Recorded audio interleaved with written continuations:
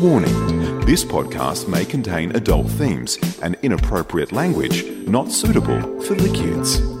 You've been warned. Did you know that a dentist invented the electric chair?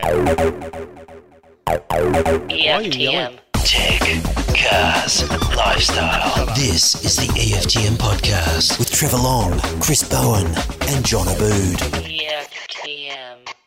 Makes sense to me. It is such a painful experience and annoying experience to go to the dentist. I think that dentists in general are depressed people who didn't quite make being a doctor. So some bloke way back in history has invented the electric chair. But are we talking about the electric chair that you sit on at the dentist surgery that goes up and down and it moves you in, or not the one that buzzes you to death? Yeah, no, the one that buzzes you to death. Are you sure? Yep. Capital punishment, they call it, Trev. Still in force in the US and other places across the world. I think mainly lethal injection is the preferred method these days. I think the electric chair's probably gone by the wayside. Seems a bit Jurassic, really, isn't it? It's an awful way to go. It is. They've got the sponge. I don't think they do that, do they? They still use the sponge. Yeah. Yeah. We've got to make sure it conducts. Yeah, well, I suppose. It's a pretty morbid. I just think that fact is a case of hearsay. I think what's happened here is a bloke's gone, mate, you know, like he's at the dentist, they bring you up a bit. He's going, you know, a dentist invented this electric chair? Yeah, right. And the bloke's going, oh, really? Yeah. And he's left. Yeah. Having his molars done and stuff. Right. Gone to his mate and gone, did you know a dentist invented the electric chair? Yeah. And what he meant, the dentist meant, was the chair you were sitting on. Right. Not the capital punishment one. Oh, okay. And so it's hearsay and rumours, and it's become, I just don't believe it's fact. I'm afraid if you go to the interwebs and go to funology.com, everything there is a fact. The tallest man in the world was Robert Wadlow, who was 8'11", and he fell over and died because he was so tall. I've got lots of them. Thomas Edison, the inventor of the light bulb, was actually afraid of the dark, which makes sense, doesn't it? That he invented the light bulb. Who invented electricity? Abraham Lincoln once invented a device for lifting riverboats over shallow water. Well, that's a good one. Actually, I can't use all these up. Oh, my God. It's on Wikipedia, a dentist named Alfred P. Southwick. Yep. Southwick, one of the greats. Wow. That's the man. Southwick. Can I just do what? Southwick. What about this? Talk about missed opportunities. Blown away. Vincent van Gogh only sold one painting in his whole life, and that was to his brother. Well, didn't he fuck up? Talk about making money after you die like Elvis. That's probably where, maybe I'm just jumping to conclusions here. Maybe that's where the whole concept of artwork becoming so much more valuable after you die comes from. Because poor old Vince, isn't he like chopped his ears off? Yeah, I think he did, like Chopper. Yeah.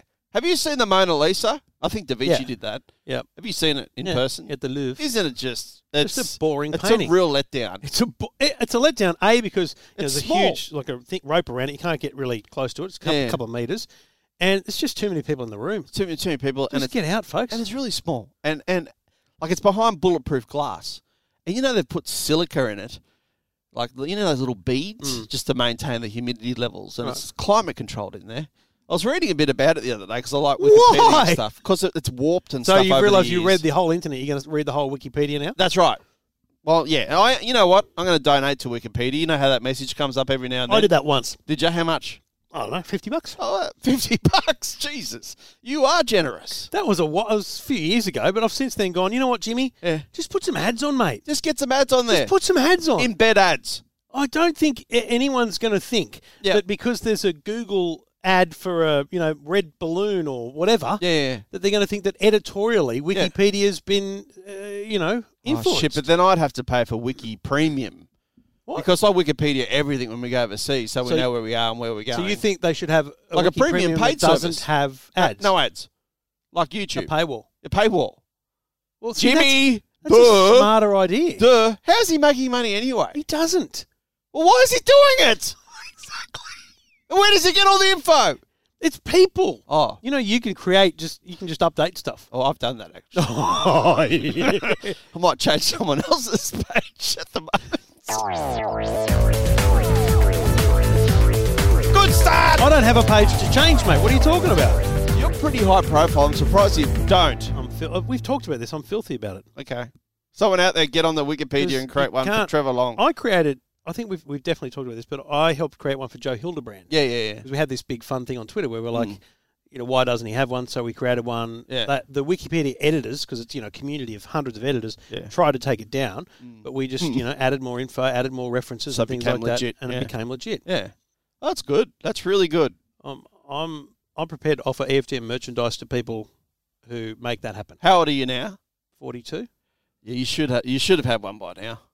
No, I think I'm only just hitting my straps. You reckon? Yeah. Oh, okay. All right. What do you think I've peaked? I think you peaked. Just a slippery slide into oblivion from now. The way you eat. I think you should go for a full health check, actually, because I don't want to be left alone with all this shit that goes on in this office. Because I don't think I'll be able to handle it, Trev. Actually, in the middle of last night, I woke up with a headache, and I'm telling you, it was bad. Stroke? Like I went to bed with a slight headache, but that's normally a good way to get rid of it, to sleep it off. You'd think so. So I woke up with a headache. I went downstairs, got some Panadol, had it, came back to bed, and I'm telling you, mate, it was like a piercing headache. Right. Like one of the worst I've ever had. I actually put my head on the pillow and went, it's all over. It's a dormant This is it. Dormant aneurysm. This is it. It's happening. Yeah, right. Like, I'm out. This is what I'm going. Jeez. When I wake up in the morning, I went, whoa! I'm back. You're at that point. You have reached the pinnacle. Jeez. Okay. Anyway, speaking of the pinnacle. Let's get health insurance, Trev. Speaking of the pinnacle, the Huawei P30 Pro. Yes. Now, I have mentioned the camera on this phone before. I'm pretty sure here on the podcast that I've lost track of mainly what we have done. But I've had this phone for 6 weeks. You have. It was launched in Paris on a date I can't remember, but it was 6 weeks ago. Yeah, right then. I was in San Francisco, and I had the phone, and I started using it from that day. And I was impressed from the first go, right? Now, the thing about phones is they're much of muchness. There is no real great, amazing thing that one phone can do that another can't when you're just doing general Wikipediaing and stuff like that. But it's when you start to go, okay, for me, there's let's call it 4 pillars to the decision-making or the standout difference between any one phone and another. First one is price, obviously. The second one is design. Third is the camera. And the fourth is battery life. Sure. I think if we only looked at phones on those 4 criteria, people could make up their mind. I don't think most other things matter about a phone. Yeah, that's true. There's plenty of people that will do benchmark testing and tell you how the processor on this does this thing and that does better than that one or whatever. But I'm just looking at those 4 things. So it's $1,599. Right. That's actually more expensive than any of the Samsung's latest phones. They are offering like a $200 cash back or a $200 gift voucher now for Mother's Day. They were offering a Sonos speaker, so there's an incentive regardless.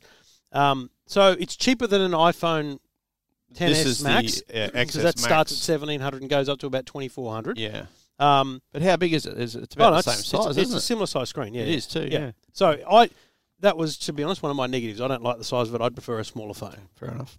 But, so price-wise, actually, very good price for a flagship phone, but not best on ground in terms of value dollar-wise. Design-wise, I absolutely love it. And you know why, Bowen? Because it's not boring. Like, there's only two variants available in Australia. They're both this kind of 2 tones. So this one's like a bluey pearl that goes into a darker purple. It's just, it's a nice shade. Beautiful. It really is beautiful. It is beautiful. The other one is a much deeper set of blues and purples. Right. So it just stands out. When you're holding this phone, it just looks completely different to any other phone that's out there, right? Yeah, and the quality is inherent. You can feel that. I mean, I'm not sure what the material is. Glass back, I assume. Yeah, glass back. Yeah. No, so it's got wireless charging. It's got wireless reverse charging. Nice soft edges. I don't even mention half the things it has in my review. It's quite heavy. It is a heavy phone, no doubt, but they all are these days, frankly. But so design-wise, it's exceptional. Camera-wise, I've talked about it. It's just out of this world. The fact that you can take a photo of the moon with a smartphone held in your hand is ridiculous and beyond parallel. Like, and that's just 20 times? 50 times. 50 times, yeah.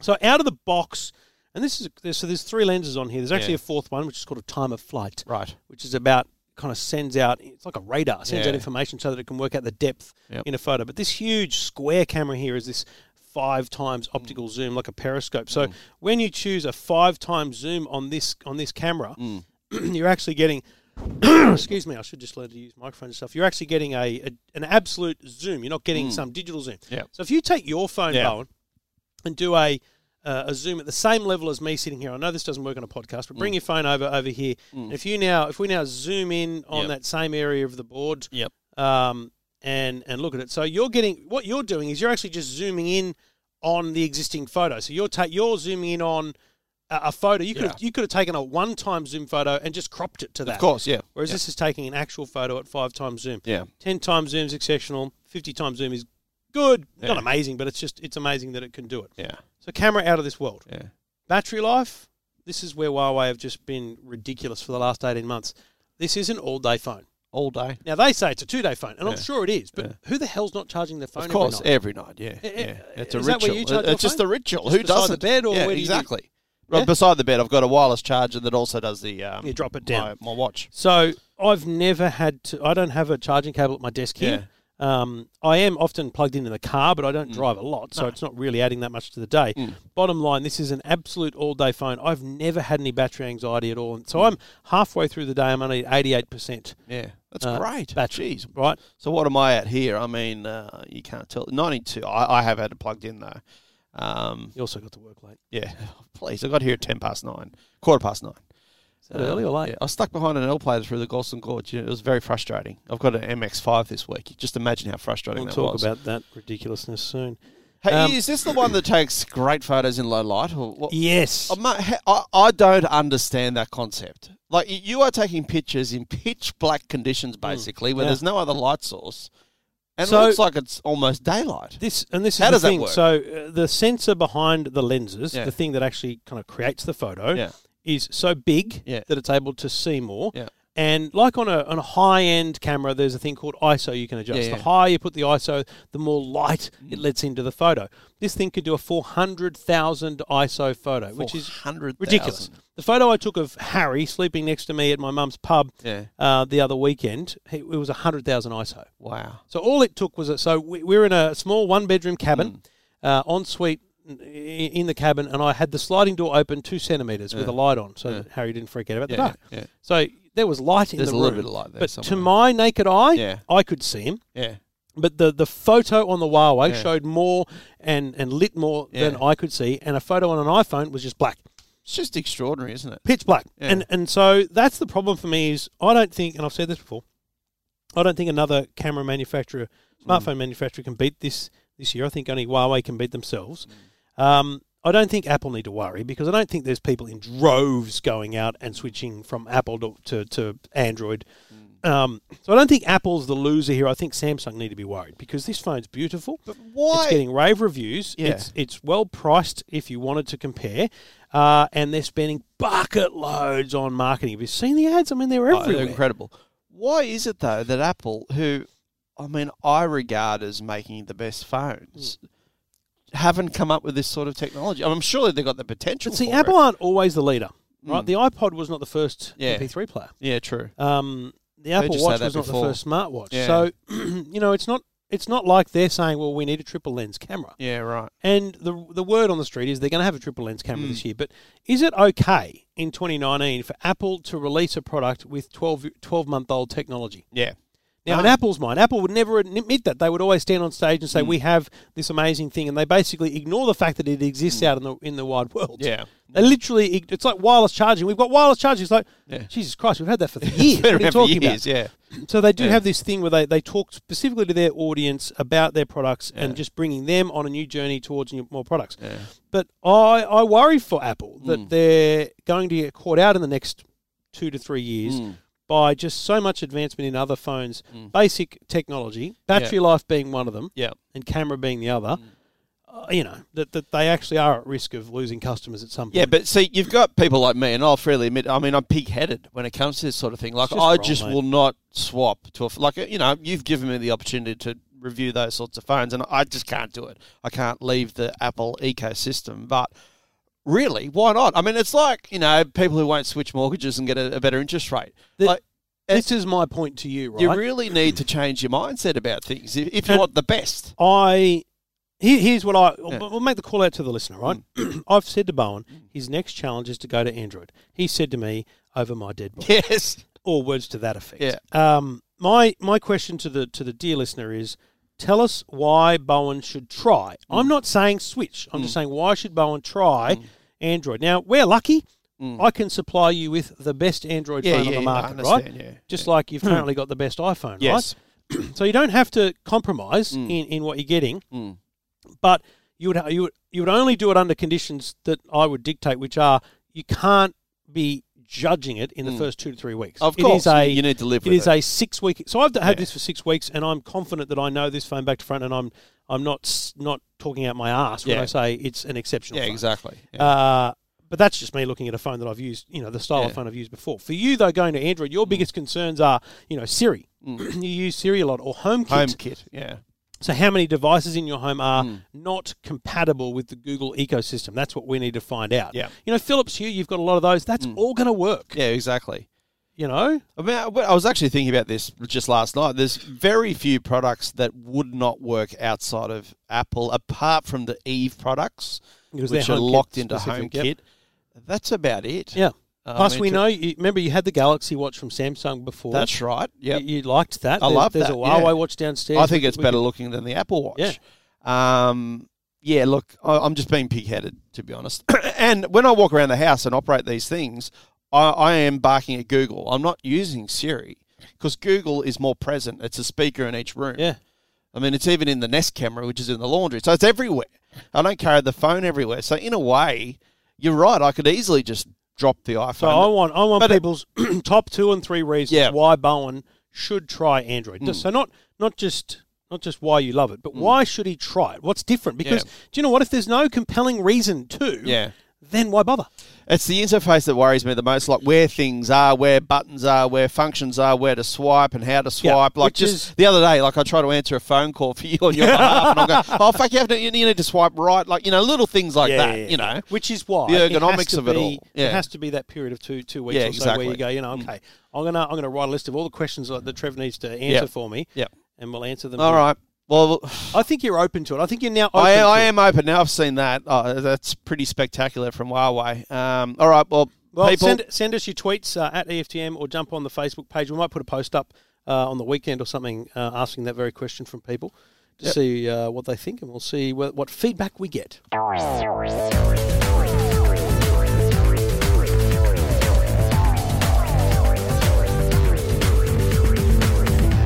And we move on to cars, and I'll tell you what, we've got a few of them at the moment in the EFTM garage. We've still got the Hyundai Ioniq, which is doing well. I jumped back in that last night and loved it again. You love it, and you're actually thinking about buying one, which I can understand. I still think you need to knock about 10 grand off of it. Yeah, 100%. If it was 40, I'd literally be talking to Amanda today. Yeah, exactly. Yeah, no, I think it's a great car.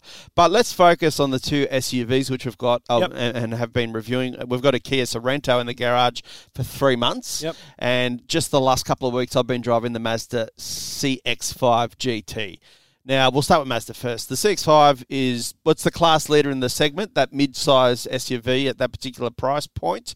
It's now got a new 4-cylinder turbocharged engine. So they've got 4 engines in the lineup, petrol and diesel engines. Did you say in your video there's like 11 variants? 14 variants. 14. So there's a huge spread. Like there's the Max, the Sport, the Touring, the GT, and the Akira. But it's like Toyota do that with the Hilux. Like there's a zillion different combinations. It's just so that they can have a really good conversation with a potential buyer about finding something to suit them. That really suits you perfectly. Look, I've always loved the CX-5. I love the look of it. It looks far more expensive than what it actually is, don't you think? 100%. I mean, inside and out. It's a beautiful looking car. It's got that premium interior.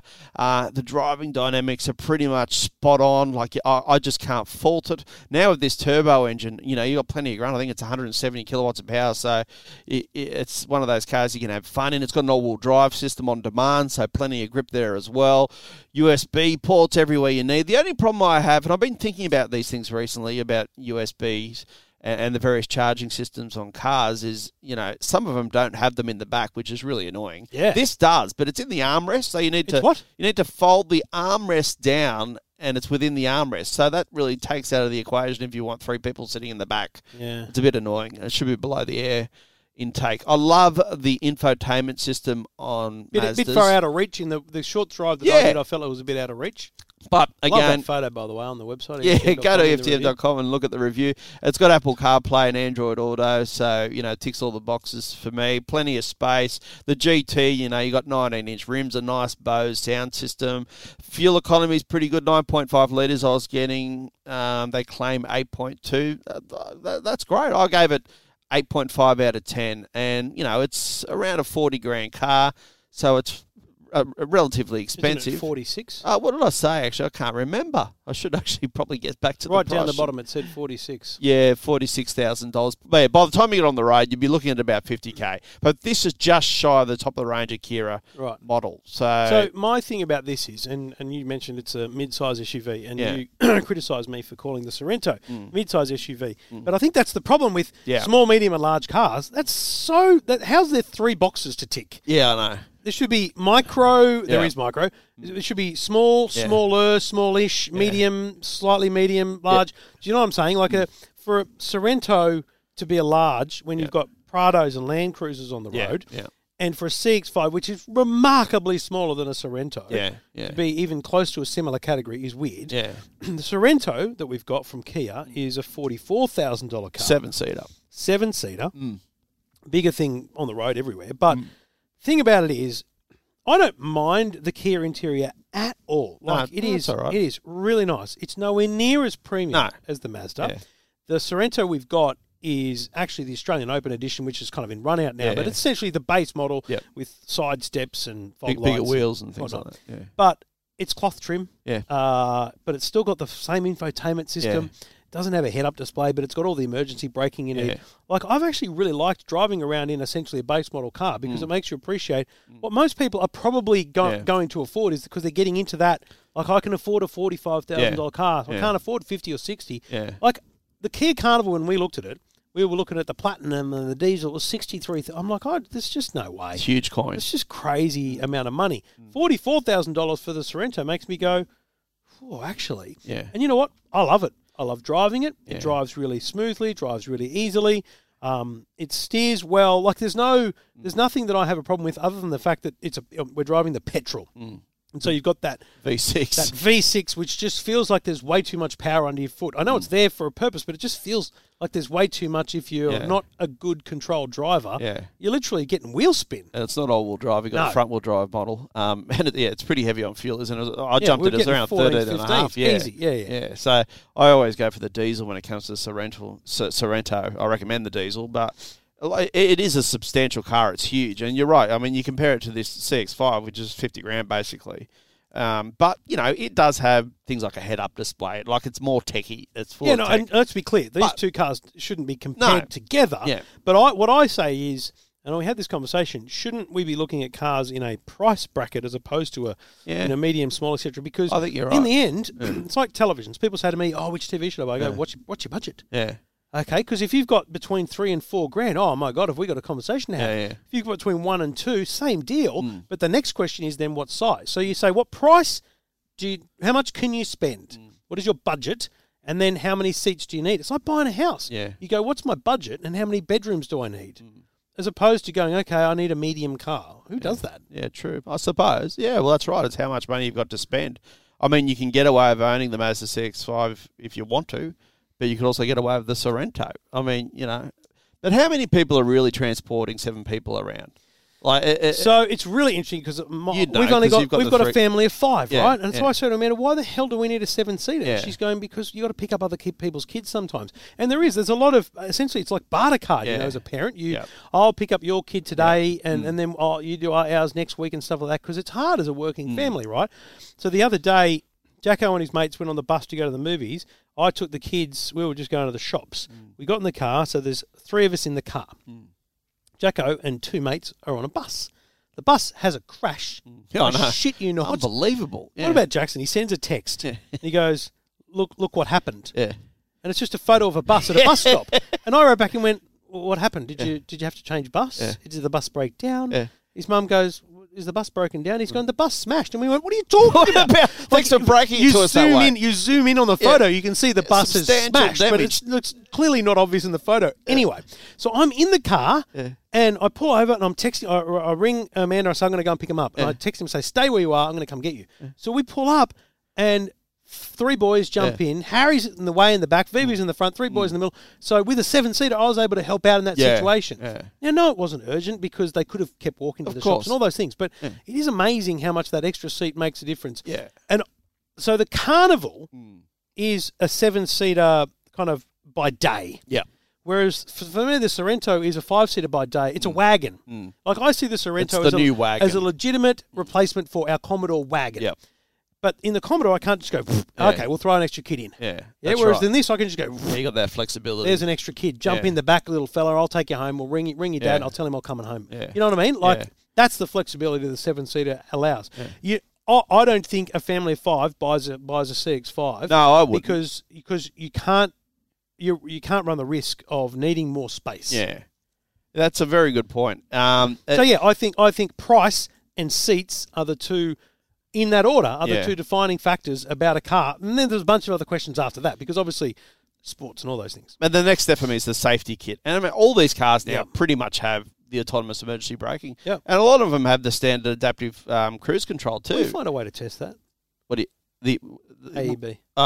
We can. As opposed to the way you do it because it scares me. It needs to be a metallic object, unfortunately. You can't use it on a cardboard box. I'm just thinking, like, can we get some metal? Like, does alfoil work?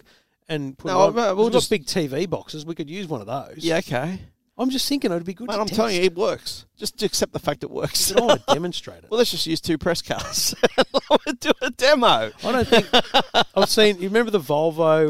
Was it autonomous? It was a test of braking, wasn't it? Yeah. It was like an election campaign or something in Australia. That's right. Just smashed. It was a drama. Well, hang on a minute. I want to do it on the Today Show, mate. Just quickly, people often hear us talk about this sort of thing. They don't even know what we're talking about. Autonomous emergency braking is fucking fantastic. And I've had it happen once or twice, probably once in a BMW 3 Series. What it does is literally smash the brakes on as hard as you possibly can if you don't and you're about to rear end someone. Yeah. And, mate, cars can stop on a dime these days, such as the braking, the standard of tyres. It is just crucial technology. Yeah. And, there's different layers of it. Some of systems can pick up pedestrians and cyclists. Pedestrians is vital, I think. To be able to detect a person run out in front of you and pull up your car autonomously is great. I mean, because we're all distracted in the car from time to time. Yeah. I just think it's as important as an airbag or a seatbelt. So you got to have it. That's why without it you don't get a 5-star rating. Well, that pretty much, you have to have it these days. Yeah. So great technology, and it's in both the cars we've got this week, and also in the Ioniq as well. So good debate there about SUVs, Trev. Why don't you get one? I just don't have enough money. Oh, come on. You're loaded. Oh, right, am I? Okay. All right, fair enough. We'll just keep rorting them through Cow.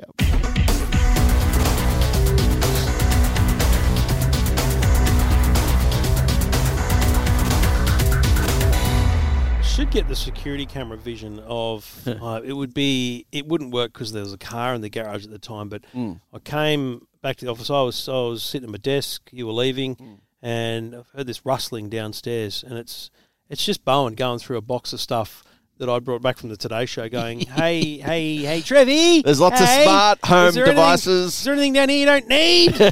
Mate, you're salivating for days. Yes. So I finally relented and threw a couple of products at you. And one of them I thought was quite interesting because we've tested or at least used before the Holman Smart Tap. We tried to test it. You couldn't get it linked up with your phone. I think it's not compatible with the new iPhone. I think that's the problem. I think you're the problem, but okay. I got it working at home. It wasn't a great looking app. It was really clunky. Yeah. I just didn't like the experience, and it's also a big, bulky, ugly thing too. So this Eve Aqua Smart water controller is a smart tap. So imagine your side tap. Take the hose off, take the fittings off, and you screw the eave in, and then you screw the fitting and the hose into the bottom of the eave. So you turn the tap on all the time, and the eave becomes the actual it's the valve. Open and shut valve. One thing I will say is that you need to go and buy an adapter to fit the tap because the opening at the top of the Aqua is too small to fit Australian tap sizes. So you go and buy an adapter. I've got all those. I mean, I've got adapters. Have you? Yeah. I didn't have one. Oh, well, I've got a recycling water tap, right? And that's got a reverse thread to differentiate from a normal tap. So I had to go and buy the purple adapter. Yeah, so I had to go get that. Anyway. Pain in the ass. So, but good point, though. It's not in the pack. So if you don't have the smaller adapters, you're screwed. But so you've got the water tap on, and the valve in the Aqua is shut until via Bluetooth, or there's a press button on it, or via a schedule, or using Siri, you open the valve and the hose turns on. Now, you don't want to do that when the hose is just flailing around, but plug a sprinkler in and not a bad idea. My problem here is, so I lived in Perth for 2 years, longest decade of my life. They're a very big. Good times. They're very big in Perth on reticulation. Like when we built a house, one of the second questions was, do you want a reticulation system? I'm like, hell yeah, I do. Yeah. That's, putting in proper pipes and taps that come up and the whole little automated thing, and it's all automated lawn control, right? Because they have water restrictions over there bigger than anywhere. But it's a big deal. Right. But in Sydney, not much of that going around. It's more, put your sprinkler out and water the lawn. Yeah. I don't leave my sprinkler sitting out though. No. So that's the problem. I don't know how this tap plays a role in my life. Yeah. When I put a sprinkler out, and of course then I can just turn the tap on. Yeah, I know. Look, I mean, I've been playing around with it a lot. My sprinkler has been sitting out the front for a whole week now. But the biggest problem with this is it runs off Bluetooth, not Wi-Fi. Right. And the Bluetooth range is very ordinary. So, the whole idea is to be able to sit inside and turn your tap on. You need to be within direct line of sight almost for it to connect. Excuse me. We're both struggling. Struggling today for some reason.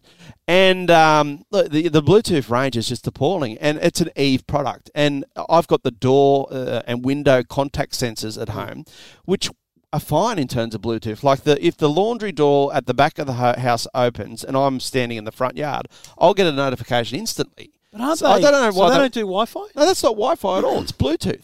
So I don't get why this Aqua tap. Do you have to be home? So do they connect to the I Apple can get TV it. as I'll well? get it now. I'll get a notification now, the front door opens. They're Bluetoothing to your Apple TV then? To the hub, the Apple TV hub. Yeah. Yeah. So I don't know if the transmitter inside's stronger than what's inside the Aqua tap. I don't know. Look, something to do with the metal around the tap or something as well. The only benefit is you can set the schedule, which then is running through the app. So that's the way. It's just watering every second day for 15 minutes. What's your watering situation at home? How often? What's your lawn care arrangement? Well, mate, it's hit and miss, really. I mean, I just look at the lawn. If it looks like it's going a bit brown, I start watering it again. That's my problem. I go to Bunnings on one of those days where you don't really need anything, but you're doing something. I always end up with a bag of weed and feed. Yeah. And I go, I'm going to do this. And then I read the instructions, like, you got to water the lawn for 2 days. And all that shit. I'm not up for that.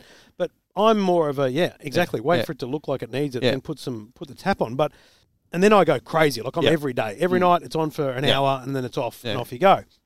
But again, like, I don't know anyone that's got a fixed sprinkler or tap. So I'm struggling with who's buying this product. Yeah, look, and it's $179. It is a big box hanging off the end of your tap. You need to make sure your connections are secure because the tap's always on. So the slightest leak could cause you a drama during the course of a day. Henry found the power button on it. So went out and started turning it on and off and on and off and on and off. But there is a child lock I found out subsequently. Which is that in the app? You can disable that. Yeah. So look, it's a gimmick. They need to improve the Bluetooth range for it to really have any purpose or functionality, to be honest. Because here's my functionality, but it sounds in excess for $180 to do this. But I have left the tap on. Yeah. I'll admit it. Yep. I've gone, I'm going to put the soaker hose on and do it. And the next morning I've gone, wow, I've flooded the street. Yeah, I've done that. Yeah. That to me is going, okay, so like I'm assuming, can you set it so it just turns off every night at 8 o'clock? Yeah, absolutely. Like lights, for example. Yeah, so absolutely. Even if it didn't turn it on, it'll turn itself off. Set routines and do everything. Yeah, right. That's really handy in that way. But see, where I live was the first town in Australia to have a privately owned water supply. It's called Flow System. So they send your sewage goes to them just down the road, and they send it back as recycled water. So we're separate to Sydney. We've got Sydney Water and Flow Systems. So we're using recycled water. You don't need tank water. So when the house is built, you don't need to get that basic rating because, with your water tank, because you've already got recycled water. We can just use it all day. You pay for it. it's pretty expensive, just like Sydney Water is. So we don't have any, guilt about watering as much as we want, as long as we can pay for it, if you know what I mean. Right, okay. Flow systems now, I think, have made their way into other developments up the North Coast. But that's what I've got it plugged into. And I'll just water to my heart's content, to be honest. So you're watering with piss? I'm watering with shit and poo. Which is the same thing. Shit and piss. That's what I am. You know what? It says... Does Henry know that? There's a warning sign on it that says it's not drinkable. Or what do they call it? It's not portable water. You're like, mate, I filled up a glass with this stuff and held it up to a glass of Sydney water. It's crystal clear. Like, it's going through so many filtration processes. I've got no doubt in my mind that you can drink it. Because they wouldn't let it, surely. Like, I worry about like kids running through the sprinkler and, just... Not a problem. There's just no issue. And to be honest, I think Goulburn, they send some recycled water. They mix it with the Sydney water. Right. And so it happens everywhere. Overseas, plenty of places are drinking recycled sewage. It's perfectly safe. The government just hasn't, got the guts to say, go ahead and drink your own shit. Like, we wash our clothes in it. So you use it in your toilet. You use it in your washing machine, and you use it for watering outside. It's great. That smell was. Good on your flow systems. Just cost me $80 every month. That's all. Jesus.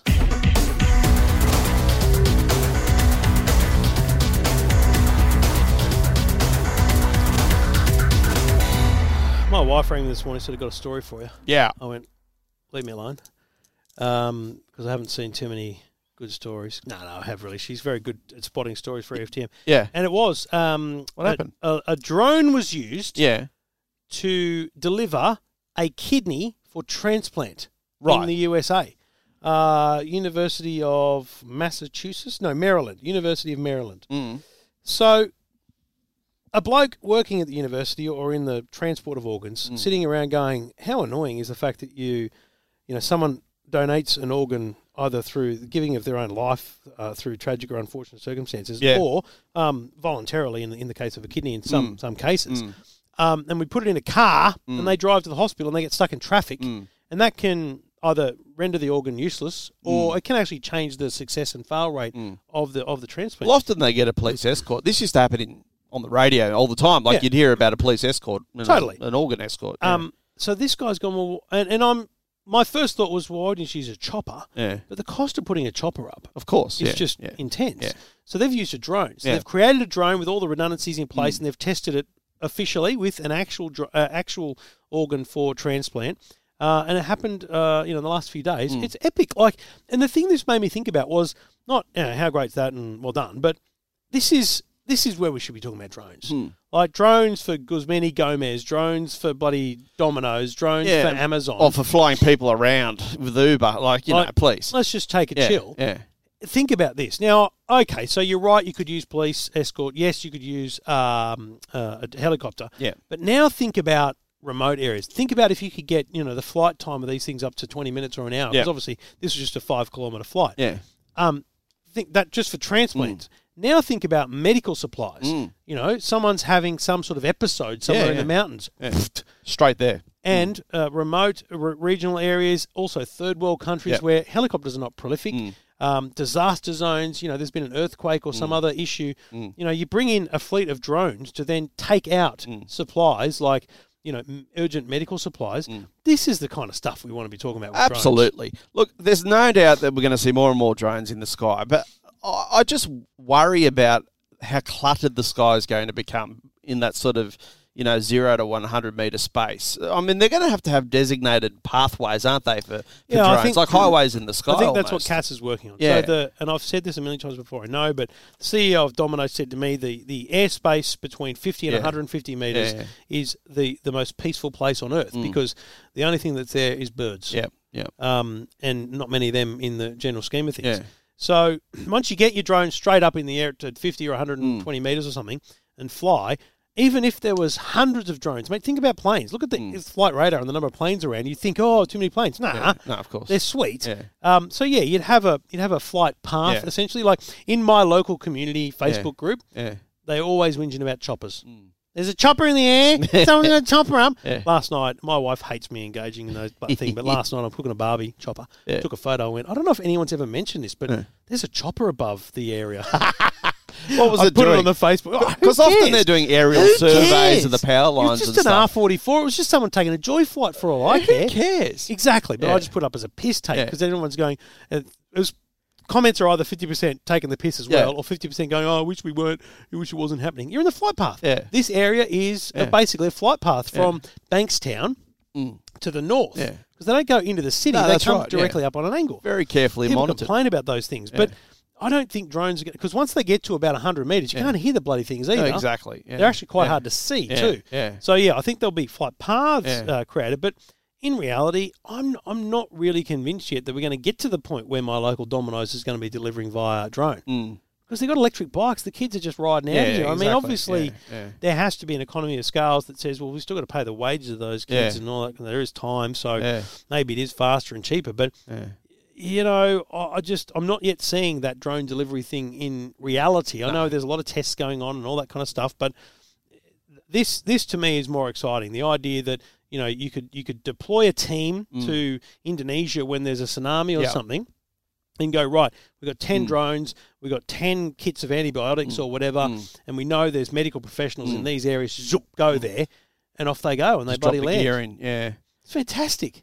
Yeah, like I think the commercial uses for drones are only going to expand. There's no doubt about it, but I'm still not a fan of them.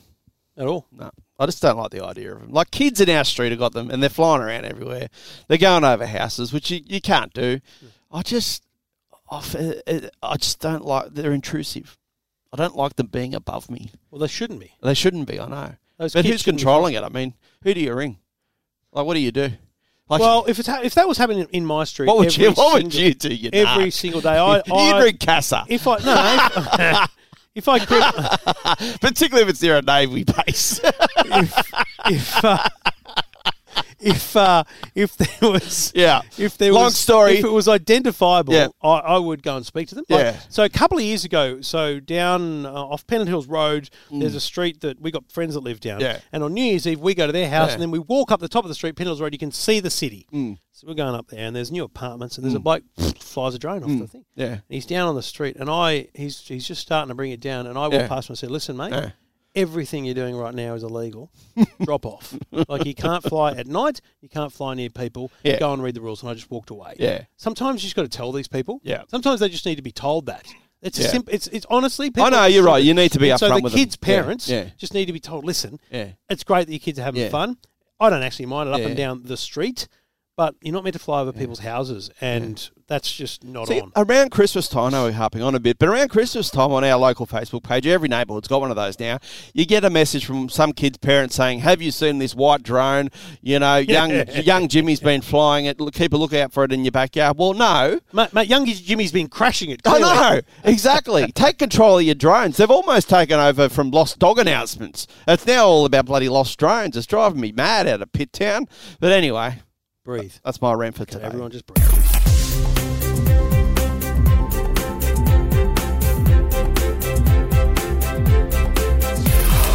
I love my coffee. You don't. You're into your Coca-Cola for when you want a caffeine hit. And I'm not sure you're actually doing it for a caffeine hit, are you? You just do it for the taste. Yeah, I'm doing it for the taste. You like the taste of it. I'm sure, but maybe there is something about the caffeine that's... well, no doubt there's some sort of biological process happening in your brain that's seen you become addicted to a terrible product. Certainly a biological process. Exactly. Now, look, I didn't grow up as a coffee person. My dad always drank, the real cheap stuff, International Roast and all those sorts of brand, Nescafe, back then, that's Blend all there 43. That's all there was, yeah. So there was a big culture shift and coffee became really big in Australia. And it's probably in terms of coffee, one of the best places in the world to get a decent coffee. Right. So I went down the Nespresso path after trying things like, Breville machines where you've got to ground it yourself and tamper the coffee. Anyway, this great company that we've dealt with in the past, Jura. Yep. Jura.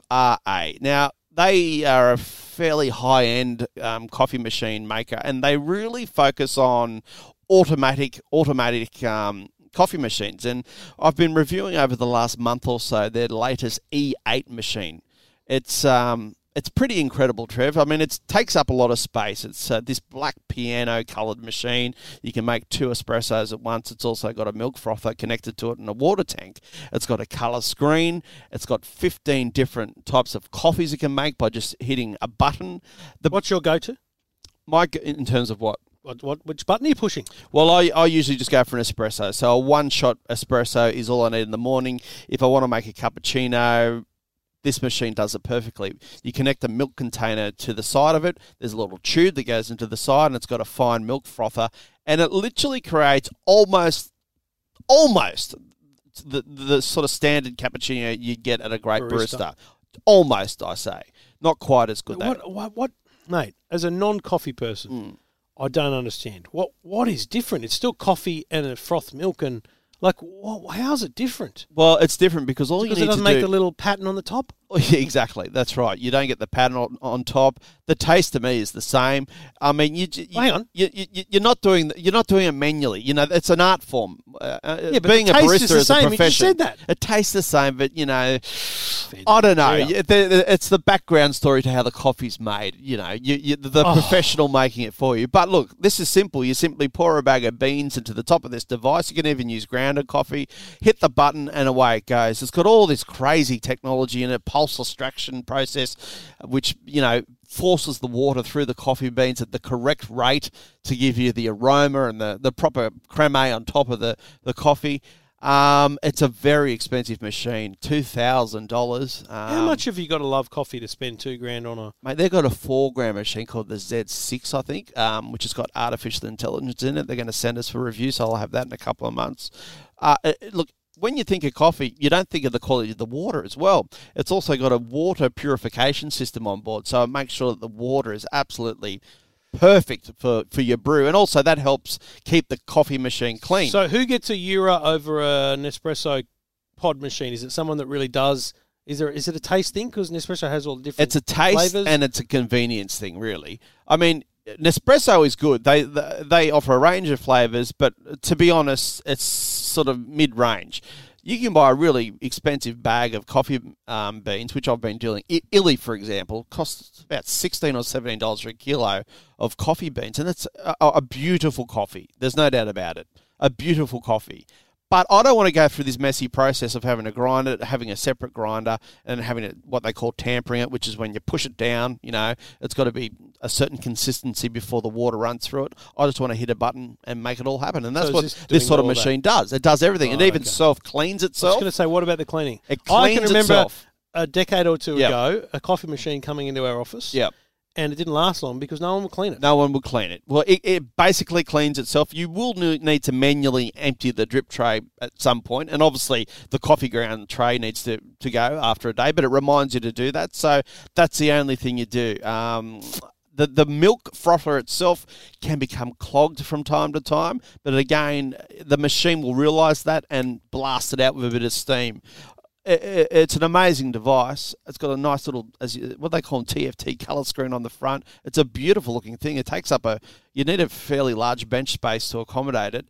But yeah, look, what did GC think? She loved it. She's absolutely addicted to it. Right. Like, we're just having coffees all day. I'm having coffees at 8:30 at night just for the point of it, just because we've got one. Sadly, it has to go back. No, but so basically she's experiencing a better experience than the pods. Absolutely. Right, okay. Yeah. And I guess that would be a good thing when people come around too. Oh, yeah, they love it. Yeah, it's a real novelty. So, look, $2,000, there's no way you'd ever get me spending that sort of money on a coffee machine. But if you want cafe standard coffee without all the hassle, the E8 may be worth looking at. I mean, just go to Jura. I mean, it's not a widely known brand in Australia, I'd suggest, at this point, but they do make high-end coffee machines, and they do it particularly well. All right, full details at EFTM.com.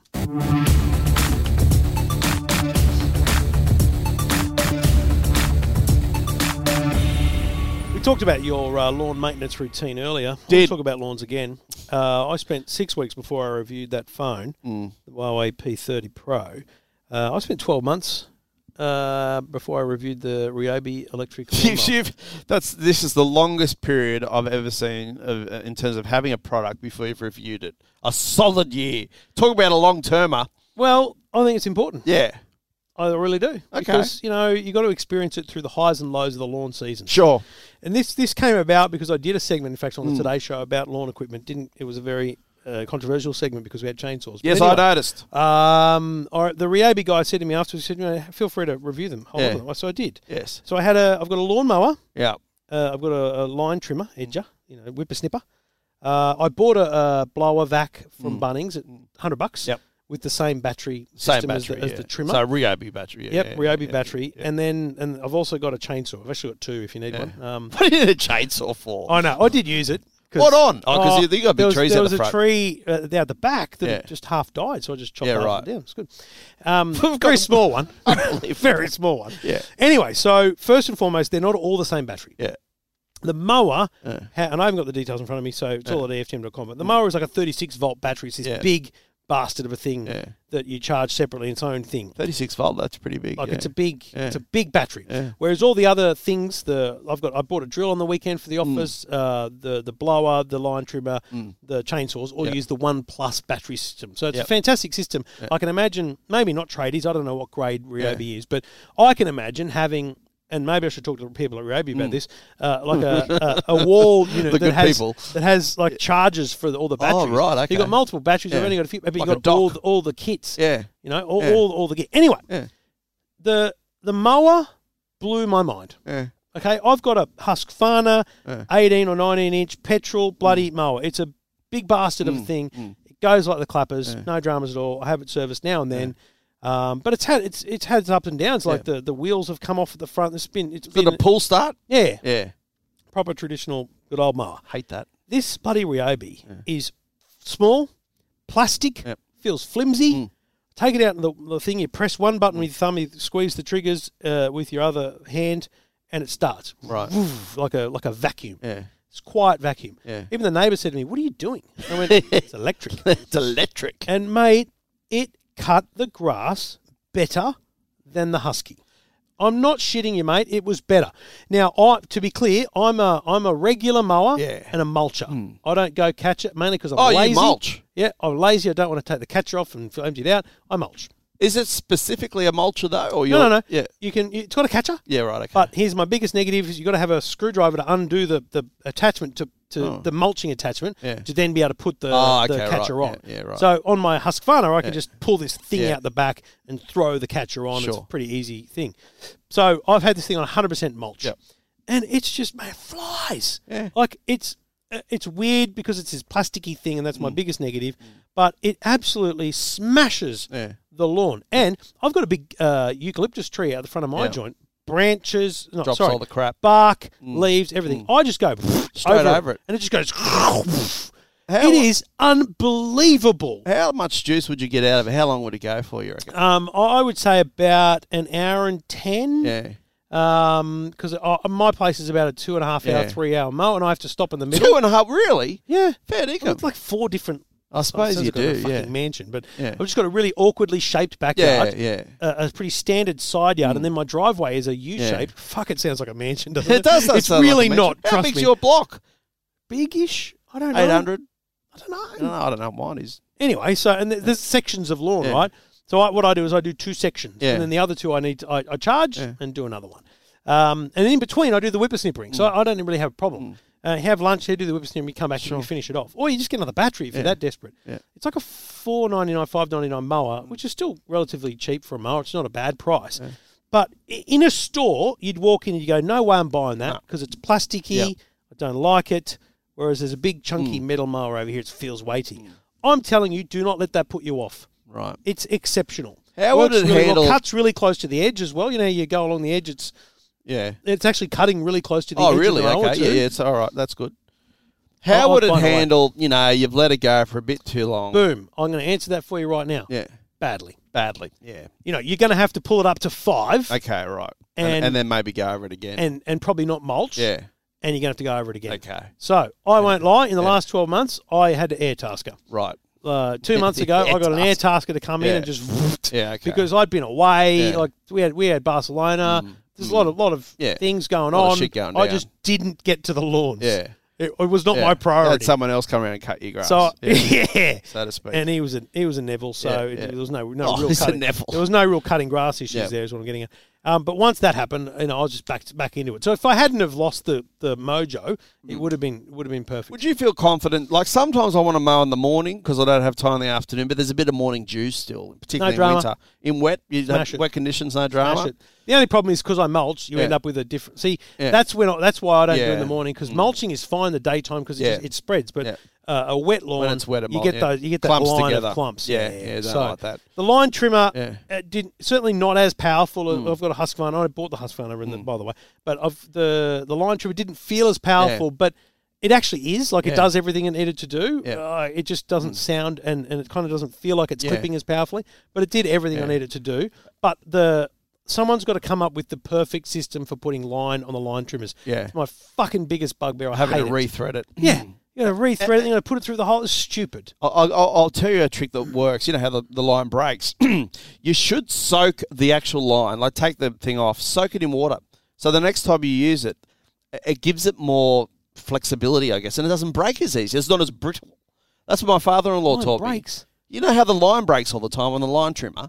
It's meant to break. On the whipper snipper. That's the whole point. The whipper snipper line. Yeah. Yeah, but you know when it snaps and then it goes inside, then you've got to rethread the whole thing. Never had that. Mate, if you soak it in, what do you mean? Never had that happen. Well, why do you think they give you like 4 metres of line trim? No, but you pump it out. You bring a bit more out. No, but sometimes it snaps off and I've never had it snap off and go in. Well, that happens to me all the time. Wow. So I soak it in water and it's not as brittle. What line trim have you got? It's a Ryobi, petrol powered. That's just weird. Can I say, by the way, I actually had a Ryobi electric mower, but had a cord. Isn't that the world's most dangerous product? Oh, you know what? Remember our old house around the corner? We had that backyard smaller than this lounge. Yeah. I had electric with the cord there too. And it's like, fuck. Because you do tend to walk backwards sometimes. Backwards and forwards. It's so easy. I mean, hopefully the circuit breaker would go off. You'd hope. You rely on it. But Jesus Christ, I came close a couple of times. I've put the details up at EFTM.com. Yeah. I've got to be honest, I'm converted. Okay. I'm fully electric. Fully electric. I'm going to get rid of the Husqvarna now. And then you're going to get an Ionic. Wow. And your mower and your blower. Probably should get solar panels. And a Tesla battery? Maybe. Just go the whole lot. EFTM. This is the EFTM Podcast. EFTM Podcast. Now, I can't talk about this until later next week, but I went to a launch yesterday with BMW over the last couple of days down in Melbourne where we drove somewhere in the new 8 Series and the new Z4. Now, the Z4 is a convertible, and just coincidentally, this week's EFTM car is a Mazda MX-5, which is a convertible. Yep. I drove to work today with the roof off. I'm not a big convertible fan. I don't like people looking down on me. I feel a little bit insecure. I have to wear a hat. Truck drivers looking India. Yeah, particularly in a car. That's a very small car. Yeah. Truckies looking down. I feel like I can't play the music that I want to play because they may think I'm some sort of hairdresser of a particular persuasion. But anyway. We just can't say that, is it? My trip, thankfully, to work is mainly through bushland, and it's only until I get to Hornsey. So you're happy being I was listening to Kylie Minogue, Robbie Williams, everything. I was spinning around on and on like this, all that. Vanessa Amorosi even got a run. It's a bit of a concern, isn't it? It's my music choice. But look, I think driving to work in a convertible weekdays says a lot about a person. I think it should be barred. There was a program director at a radio station I used to work for who would drive to work in the dark with the roof off. That just makes no sense to me. Who was that? David Kidd. Oh, I thought Ian Walker. He had a BMW convertible. I don't know. David Kidd, let me just say, is no hairdresser. No, he's no hairdresser. He's not. He's a man's man. Mr. David Kidd, if you're listening. Not that there's anything wrong with that. Good man. Maybe in touch soon. But look, no, I think convertible says a lot about people, don't you think? Like, mate, it's a weekend activity, dropping the roof and with your wife. I saw a beautiful old car, but I don't know what it was. Yeah. Let's just call it an old Rolls, but it had a soft top. Yeah. And driving down the M2 like 2 days ago, and the top was down. Respect. Yeah. Like classic total old respect. Car, old elderly gentleman and his wife, just beautiful. Go Love topless. it, well done. Yep.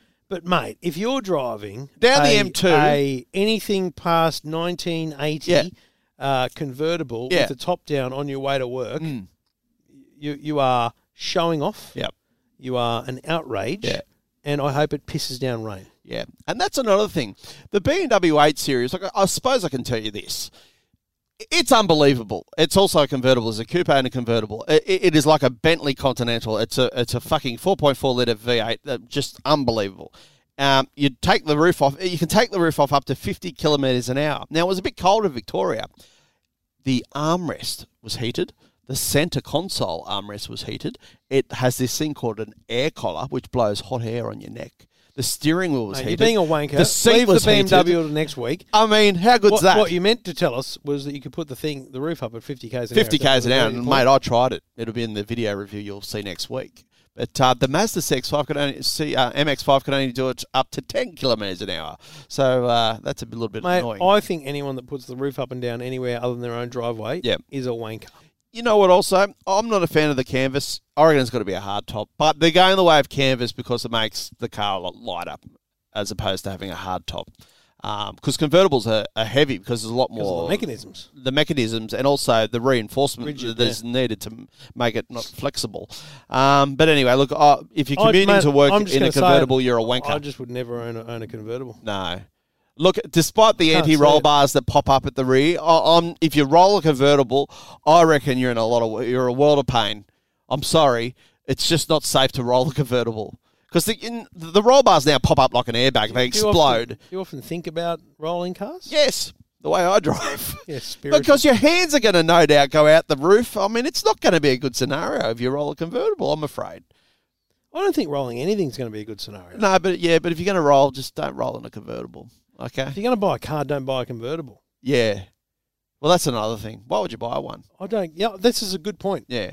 Unless you are a regular, like... Because that roof's going to leak eventually. I'll be honest. And it's going to age and fade. I can't imagine my wife and I ever getting in the car and going, even when the kids have left home, going, let's just go for a drive. But you had won't ever happen. You had the Barina Capri. Yeah, mate, that was her car. That was her car. Did she ever drive it with the roof down? Yeah. Which was manual, of course. Manual. Yeah. I took it down once or twice. Did you? I mean, yeah, you would have looked like a serious tosser getting around in that thing. Jesus. Anyway, I'm going to drive home. If it's not raining, I'm going to drive home this afternoon with the roof off again. I thought you were going to take the Ioniq. What? And leave the MX-5 for me to have a look at. You're going to Young. Oh, I'll do what you want. I don't care. We've got several cars. It's good. We'll discuss it after this. We actually sell high tossers ourselves now. Here we are.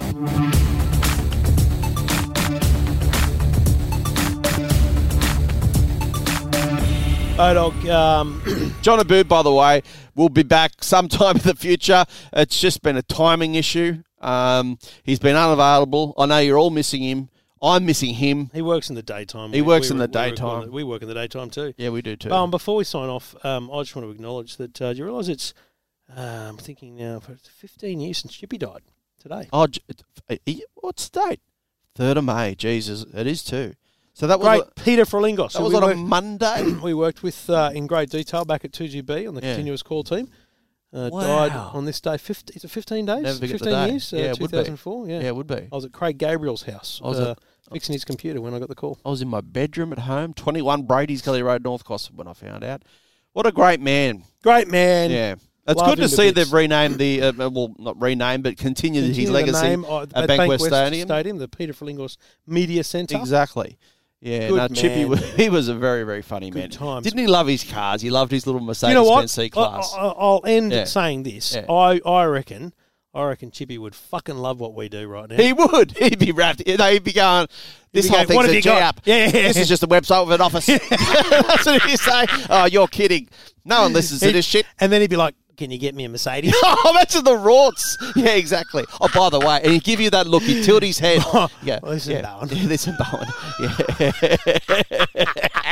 Good man, Chippy. We'll be back next week on the EFTM podcast.